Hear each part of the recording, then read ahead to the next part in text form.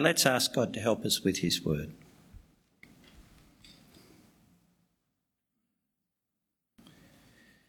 Living God, we thank you that you have sent your Son into the world so that we could know you and we could know the life you give.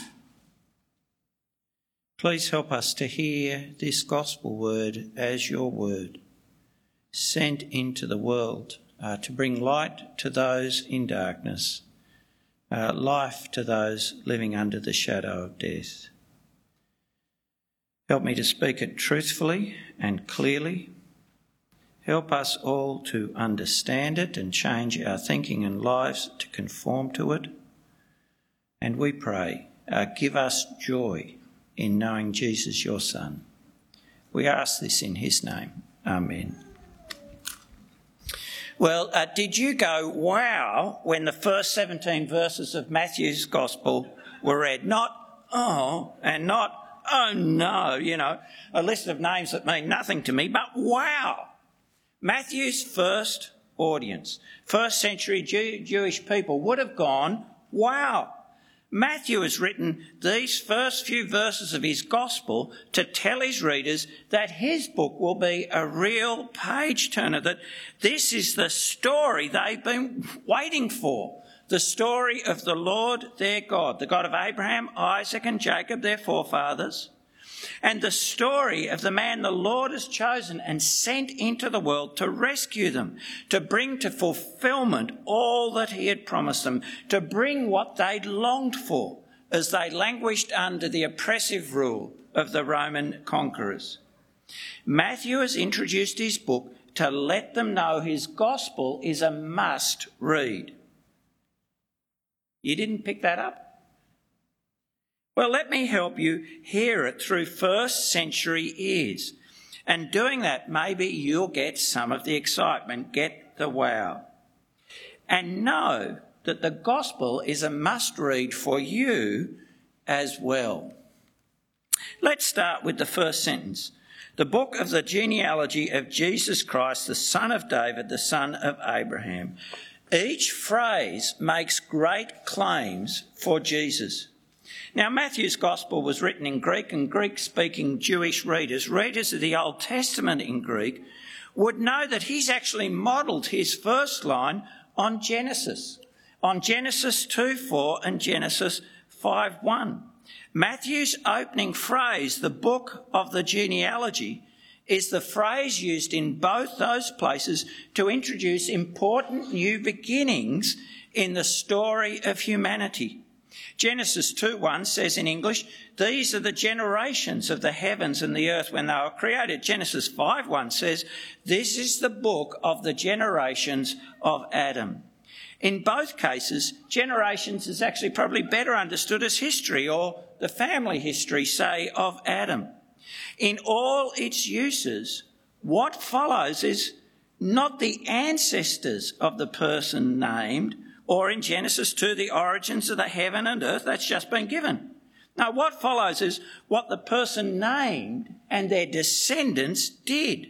Or in Genesis 2, what happened next in the creation story, the creation of the man and the woman and the fall. So verse 1 is not introducing the genealogy. The genealogy is there to support, as we will see, the claims of Jesus to be son of David, son of Abraham. Verse 1's actually introducing the whole book of Matthew, telling us that what follows is what Jesus will do personally and through his followers. It's the book, in a sense, of the history of Jesus Christ. And the point of hearing the echo of the Greek Old Testament is that Matthew is saying that this is an episode of history at least as important as the creation of humanity. And Jesus is a person as important as Adam.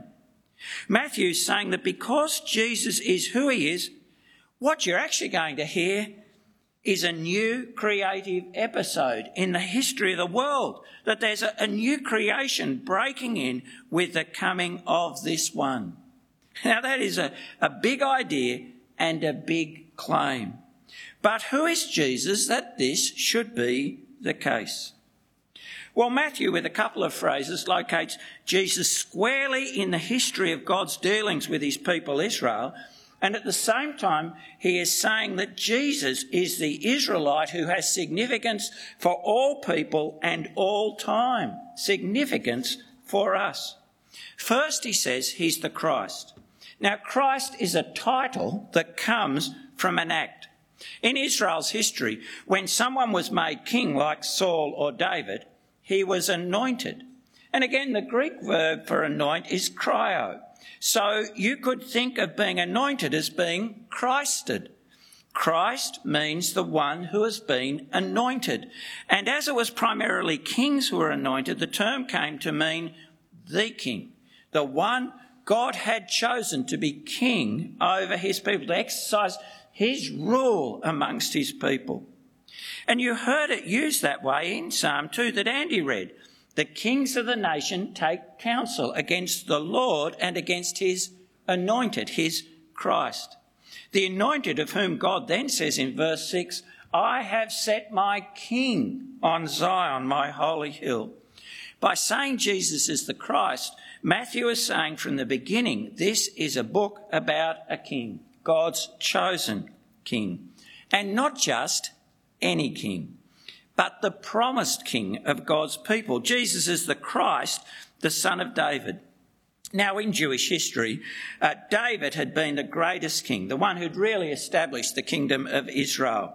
And God had made very special promises to David, recorded in 2 Samuel 7. God had said in verse 13, I will establish the throne of his kingdom, that is David's descendant, forever. Verse 16, he says to David, and your house and your kingdom shall be made sure forever before me. Your throne shall be established forever.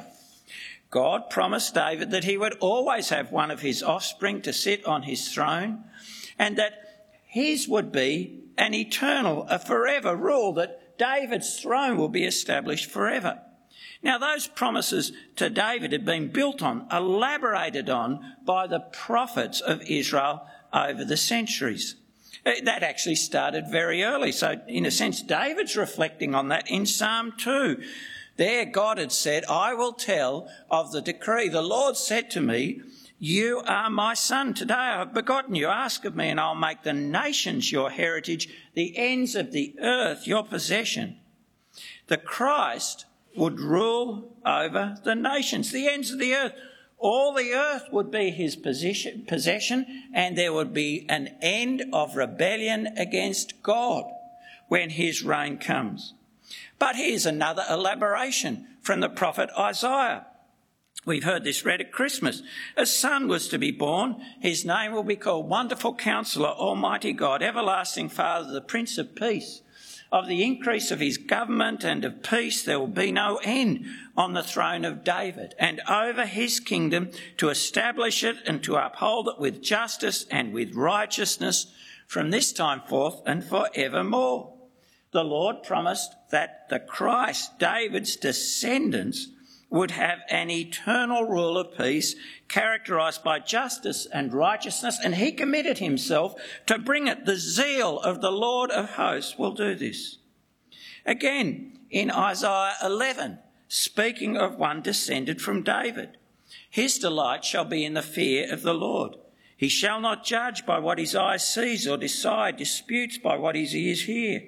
But with righteousness he will judge the poor and decide with equity for the meek of the earth. Righteousness shall be the belt of his waist, faithfulness the belt of his loins. This descendant would be a just and righteous king. And what a time he would bring. Real peace, no fear, justice, harmony with the created world and with each other. Famous passage, the wolf shall dwell with the lamb, the leopard shall lie down with the young goat, the calf and the lion and the fattened calf together, and the little child shall lead them. And it says, they shall not hurt or destroy in all my holy mountain, for the earth will be full of the knowledge of the Lord as the waters cover the sea. The rule of the promised Christ involved all time, eternity. all people, all the nations. And it will involve, Isaiah 11, the transformation of the whole creation. A rule of justice and righteousness for the poor and oppressed. A time, as you hear those words, a time you instinctively long for. And Matthew's saying to his readers, this is who I am saying Jesus is. Are you going to read on to find out if Jesus is this one? Or maybe Matthew's audience had already heard a little about Jesus, including his shameful death. And so Matthew's asking them, are you going to read on and find out why one you know to have been crucified could be this one? But Matthew doesn't just say that Jesus is the son of David. He says he's the son of Abraham as well. He's claiming that Jesus is the heir of the promises God made to Abraham. You heard them read, including, in you all the families of the earth shall be blessed. Now that promise is repeated in various forms throughout Abraham's life and to his descendants, Isaac and Jacob. It is a sure promise.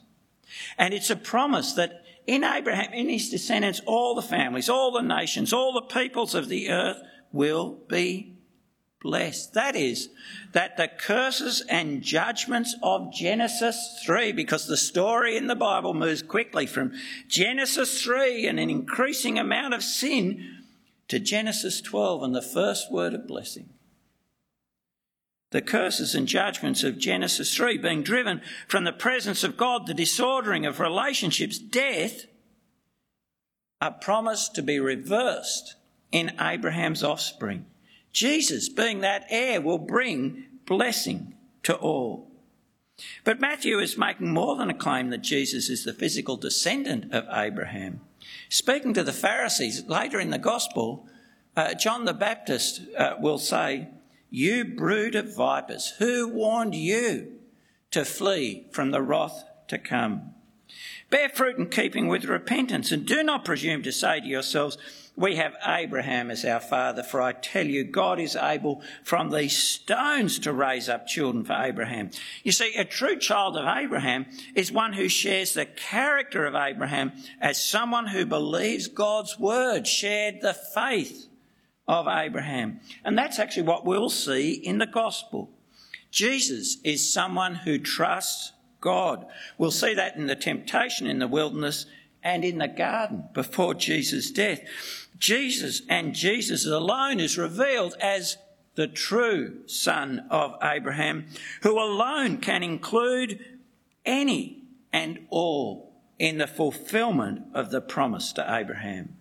So the first sentence, if you understand it, gets you in with the extraordinary greatness of its claim for Jesus. Jesus is the King who'll rule over all, rule forever with justice and righteousness, different from all human kings and rulers. And Jesus is the one who, through trusting God like Abraham, will bring blessing to the peoples. So you read that first sentence and you think, could it be possible? And if you've heard a little about Jesus and his death, hopefully you think, how? How could that be possible? Well, Matthew's saying to you, read on. And then he starts to prove his claim, to demonstrate the truth of his claim in the genealogy that follows from verse 2. All those father of verses which we find so intimidating or interest squashing. Now, you think, Matthew, why don't you just get on with the story? Well, in brief, the genealogy is important for the validation of Matthew's claim in his opening line. You see, for Jesus to be the son of Abraham, or son of David, he must be a son of David first. To be the son, you must be a son. Oh, and perhaps some of his readers had heard that there were some questions about Jesus' parentage, and Matthew wants to start them thinking about that before he gives the details of Jesus' birth. But genealogies weren't the turn-off for first century people. They are for 21st century Westerners. You see, genealogies mattered to first hearers. Some roles and privileges you inherited. Jewish priests, for example, could trace their ancestry in Jesus' day back before the fall of Jerusalem over 500 years. And that ancestry established their right to serve in the temple. And it wasn't just priests that kept records. The church historian Eusebius tells us that at the end of the 1st century, the Emperor Domitian used genealogical records to track down other descendants of David. They kept the records. And it wasn't just Jews who were interested in their ancestral line. The Roman nobility looked down on marrying anyone who could not trace their Roman lineage for more than 5 generations. In fact, genealogies matter in many cultures and families today. On Google, you can look up the family tree of the main line of the descendants of Confucius, and it extends to 80 generations. And so genealogies are not just about working out, this is the way the Australians use genealogies usually, it's to work out whether you had an eccentric aunt or a convict forebear, right? That's about the extent of the interest. No, genealogies can establish a vital connection to a group and to a right to a position, privilege or inheritance. In this case, Jesus' right to be the heir of the promises to Abraham and David. And Matthew, as you may have heard, has taken a lot of care over this genealogy. It is highly structured and deliberately different from the genealogy of Jesus Luke records in Luke 3. A structure and a difference that actually focus on 2 things: Jesus' royal claims and the tragedy of the exile in Babylon and its aftermath. You see, Matthew's genealogy contains a different list of names from David on to the names found in Luke. Luke's got a much longer list, 42 generations, compared to 27 in Matthew. Though different, both would be reckoned as legitimate genealogies in the 1st century, for abbreviation citing somebody as the son of someone when they may have been their grandson or great-grandson was actually acceptable. And they'd be accepted because they would be seen to have different purposes. Matthew is giving a royal genealogy, a list of throne succession, of those descendants of David who succeeded to his throne or were in line for the throne. And so all the names from David to the exile are of kings who reigned in Jerusalem. This emphasis on royal succession is also emphasised by the structure of Matthew's genealogy. You heard it read. All the generations, Abraham to David, 14, David to the deportation, 14, deportation to the Christ, 14. That structure of 14 generations is very deliberate. To make 14 generations from David to Jeconiah, the names of 3 kings, Ahaziah, Joash and Amaziah, have actually been left out, and the Jewish readers would have known that. And Matthew claims 14 generations between Jeconiah and Jesus only by counting Jeconiah twice. And all that tells you that the number 14, highlighted in verse 17, really mattered to Matthew. You see, structuring the genealogy around 14 does 2 things. Firstly, it's a recollection of David, a highlighting of David, whose name is both the most frequent in these verses and whose name actually has the number 14 in Hebrew. Hebrew was a language where the letters of the alphabet stand for numbers. That's the way they do that. And David's name has the number 14. Secondly, 3 sets of 14 is 6 sets of 7. And many Jews following Genesis 1 structured world history in sets of 7s. Jesus becomes the beginning of the 7th 7, which, like the 7th day of creation, is both the climax and the fulfilment of the previous 6 and is left open-ended, a beginning without ending. So this is a royal genealogy We're not left in any doubt about that. A royal genealogy building to a climax in a king whose reign has no end. But it's also a royal genealogy that has suffered dispossession, the deportation to Babylon, justly because of the sin of the people and the kings that came before. See, none of those named from the deportation onwards ruled on David's throne. And so it's a reminder at the beginning of the gospel that things are not right. That this is a king whose authority and right to rule is not recognised by the world, is subject to the hostility of human power. A king who cannot come to reign unless judgment is dealt with and the nation's hostility overcome. Rather than bore Matthew's first readers, this genealogy would excite them and heighten their expectations. Oh, and yes, there's a note at the end of it that would have puzzled until they read on. And Jacob, the father of Joseph, the husband of Mary, of whom Jesus was born, who's called the Christ. In every generation, someone had been said to be the father of someone else, but not Joseph. He's said to be the husband of Mary, of whom Jesus was born. Now, that verse 16, firstly affirms legal status, that Jesus is legitimately the heir of David and of Abraham because he's accepted by Joseph. But it also indicates that there's something irregular about Jesus' birth, something irregular that, as we'll see, leaves room for Jesus to be more than Joseph's son, for the reality of his being the Son of God. But we're a bit kind of caught up on biological sonship. It might be cultural, from the English aristocracy who, believe in the importance of bloodlines, right? Or from our own preoccupation with genetics. We tend to think that someone's only a true son if they share the biology. But for the ancient world, it was not genetics, but legal entitlement that mattered when it came to inheritance and belonging. Two illustrations. Firstly, in levirate marriage from the Old Testament. The son of the union of the living brother with the deceased brother's wife, while not the inheritor of the deceased brother's genes, would inherit the property of the deceased brother because he was legally entitled to it.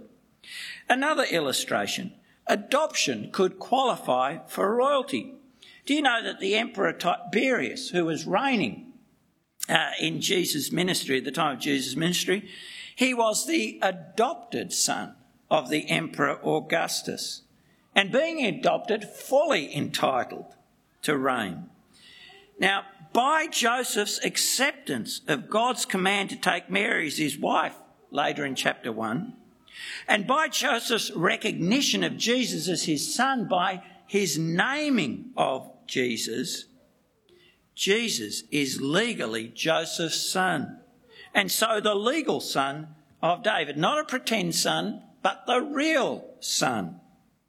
In fact, Jesus' adoption by Joseph is in accord with the other message of this genealogy, that hope is actually not in genes, but in God, which will become clear as we think about this introduction, telling us that this gospel is not just the story of the man the Lord has chosen, but of the Lord himself.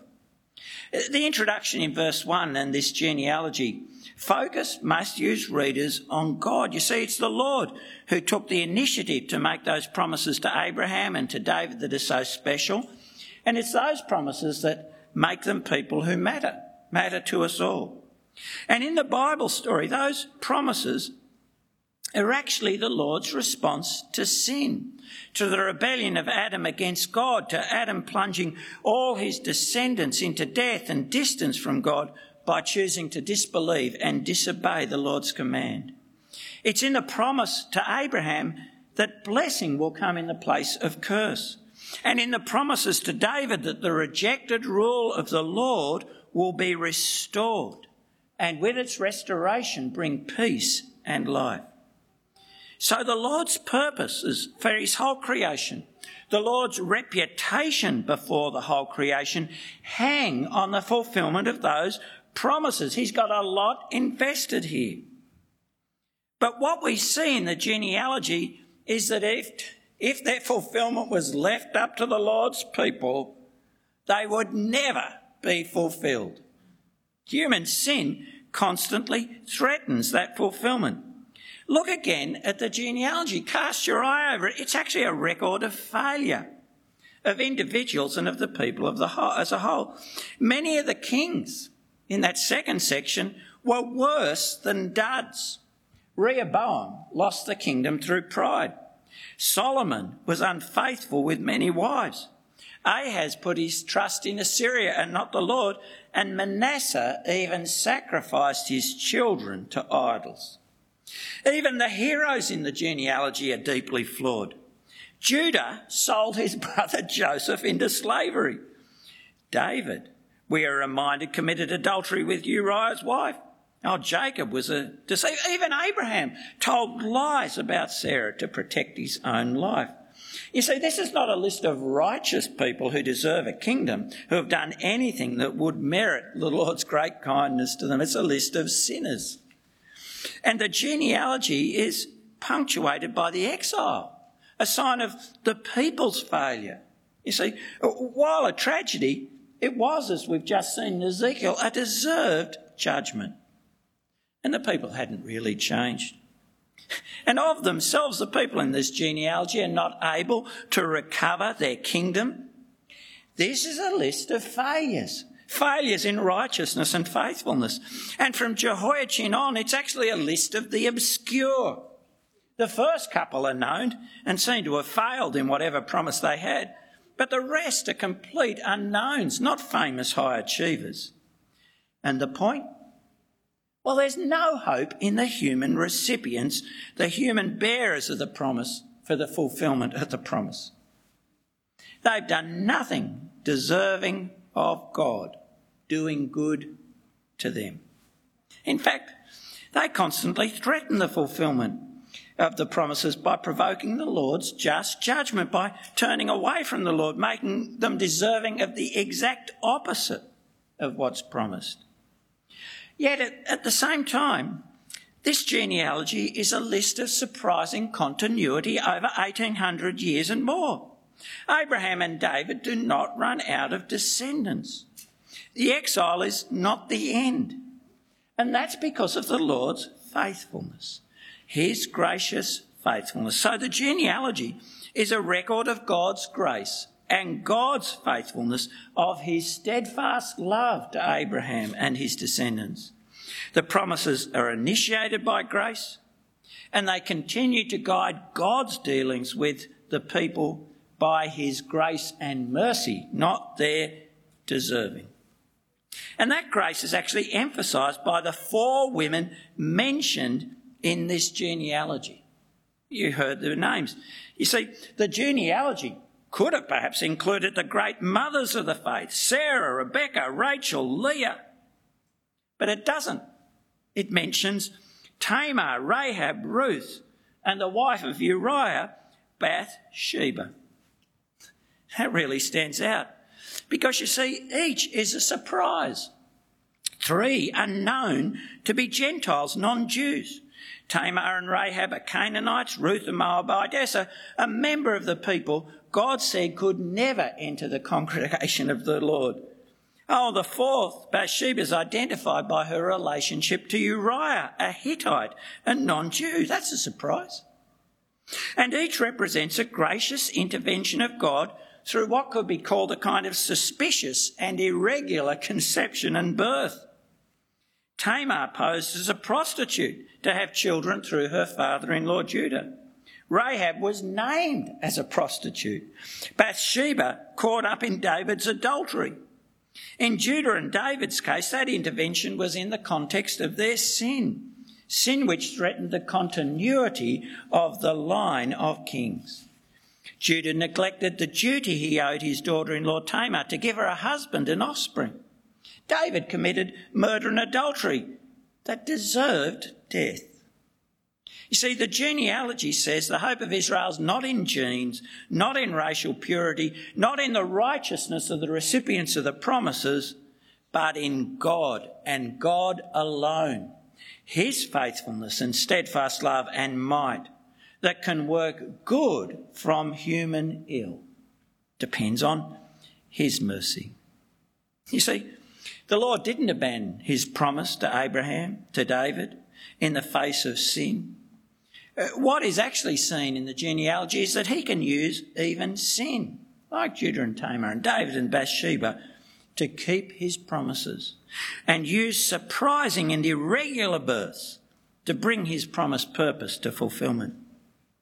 More actually, the genealogy says that when it looks like nothing is happening, that third section, when the human heirs of the promise are doing nothing to bring about its fulfilment, God's never lost his focus. Take that last group of names, those after the exile. You know, during that time, hundreds of years, there were wars, changing rulers of Palestine, famines, earthquakes, threats to Israel's existence, fluctuating faithfulness among the people, but no great intervention of God. From Malachi on, no great prophet, no son of David rising to prominence, just David's line sinking further and further and further into obscurity until we come to Joseph, who is a carpenter. And then it says Joseph is the husband of Mary, of whom Jesus was born, who is called the Christ. God never lost sight of the promises, never wavered in his commitment to what he had said, even when it might have looked like that nothing was happening, that he had forgotten. Oh no, he had a plan, he had a timetable, the time of his choosing. And now his plan had come to its climax. See, the Lord was not forgetful. He was determined to fulfil his promise through the person and at the time of his choosing. And it is the Lord's action that is Israel's only hope. We have this story because the Lord is the Lord, the God he's revealed himself to be, righteous and faithful, almighty and holy, the God of steadfast love and mercy, the God who is determined to fulfil his promise when all the recipients of the promise fail. Oh, and we see some other things. This promise is included really from the beginning, its fulfilment, Gentiles, non-Jews. For the Lord is the God of the whole earth. And yes, this promise will be fulfilled by the Lord in surprising ways, because he's not frustrated in achieving his purposes by the sins of his people. Now, if you're not yet a believer in the Lord Jesus, if you've just heard of Jesus or heard claims made for him but are as yet unconvinced, Matthew has written this introduction to tell you that this story is for you. It concerns you, for the promises of God to David and Abraham concern you. And they are made by the God who is the God of all. So read on. Read on for what you can see. Read on to see whether Matthew vindicates these claims in the story he tells. And as you'll read on, you'll actually find in the rest of the story what you've found in these verses. Jesus will be the Son of David. He'll rule for the poor. He'll be the king who won't despise the needy but serve them. Oh, he will bring a reign for the poor in spirit. And he will be the son of Abraham, who, like Abraham, will trust God and bring the blessing of God for all. For this is a story that includes non-Jews from beginning to end, from the wise men coming to the birth of Jesus in chapter 2, to the end of the gospel when Jesus sends his disciples to all nations. But more, this will be a story of God fulfilling his promise by a surprising birth, of keeping his word where his people, all people, fail, of showing mercy to a sinful people who deserve death, A story of the Almighty God working good from human sin, the sin of crucifying his Son. A story of the beginning of the new creation and new humanity, because God has dealt with deserved judgment in the death of his Son and brought new life in his resurrection from the dead. As the genealogy shows, this story may come from another culture and time, but it's a story for all cultures and all times, a story for you. For it holds the promise of forgiveness and life, of blessing where we live under the curse, of peace where we have drifted far from God and fear his anger at our sin. It holds promise for you. And if you're a believer, convinced already that Jesus is the Christ, the beginning of Matthew's Gospel is saying to you, don't lose sight of Jesus' greatness. Summed up by that opening line. Jesus, the Christ, the Son of David, the Son of Abraham. He is the one, the only one in whom all humanity can find blessing, the reversal of the curse under which all live. And he is the ruler of the nations. So let Jesus be the great one in your life that he is. Resist the pressure to privatise your faith, to isolate Jesus to just that religious part of their life, as if there are parts of creation that Jesus does not rule, sections of humanity whom Jesus cannot bless. He is the ruler of the whole creation. He is the hope of the nations. He is the hope of our nation. The only hope. Don't lose sight of Jesus' greatness. And put your hope in God revealed in Jesus, the Lord acting to save his people in faithfulness of his promises, faithfulness to his promises. Put your hope in the Lord, not in yourself and in your own goodness for the fulfilment of the Lord's promises to you, but in the Lord's demonstrated, proven grace and faithfulness. I mean, that genealogy spans about 2,000 years, and yet not one word of God's promises failed, nor were they ever forgotten. That's right. So when nothing seems to be happening, when history just seems to be rolling on as usual, people busy with their own plans, ignoring God, preoccupied with their own concerns, remember that the Lord doesn't fail of his purpose. He hasn't forgotten his promise. He never ceases to be faithful. Oh yes, he's moving in his own time to his appointed goal. The revealing of the new creation in the reign of his Son, the Lord Jesus, and the exaltation, the glorification of Jesus as Christ and Lord of all. Let's pray. Our gracious Heavenly Father, we thank you for your word. And we do thank you that it reveals you, the true and living God, and reveals your Son, the Christ, the bringer of blessing to the world.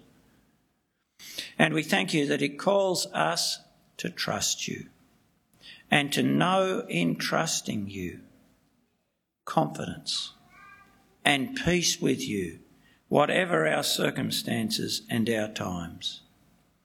We thank you for this book of the history of Jesus, the Christ. And we pray that we would know the fullness of the salvation it records. We ask this in Jesus' name. Amen.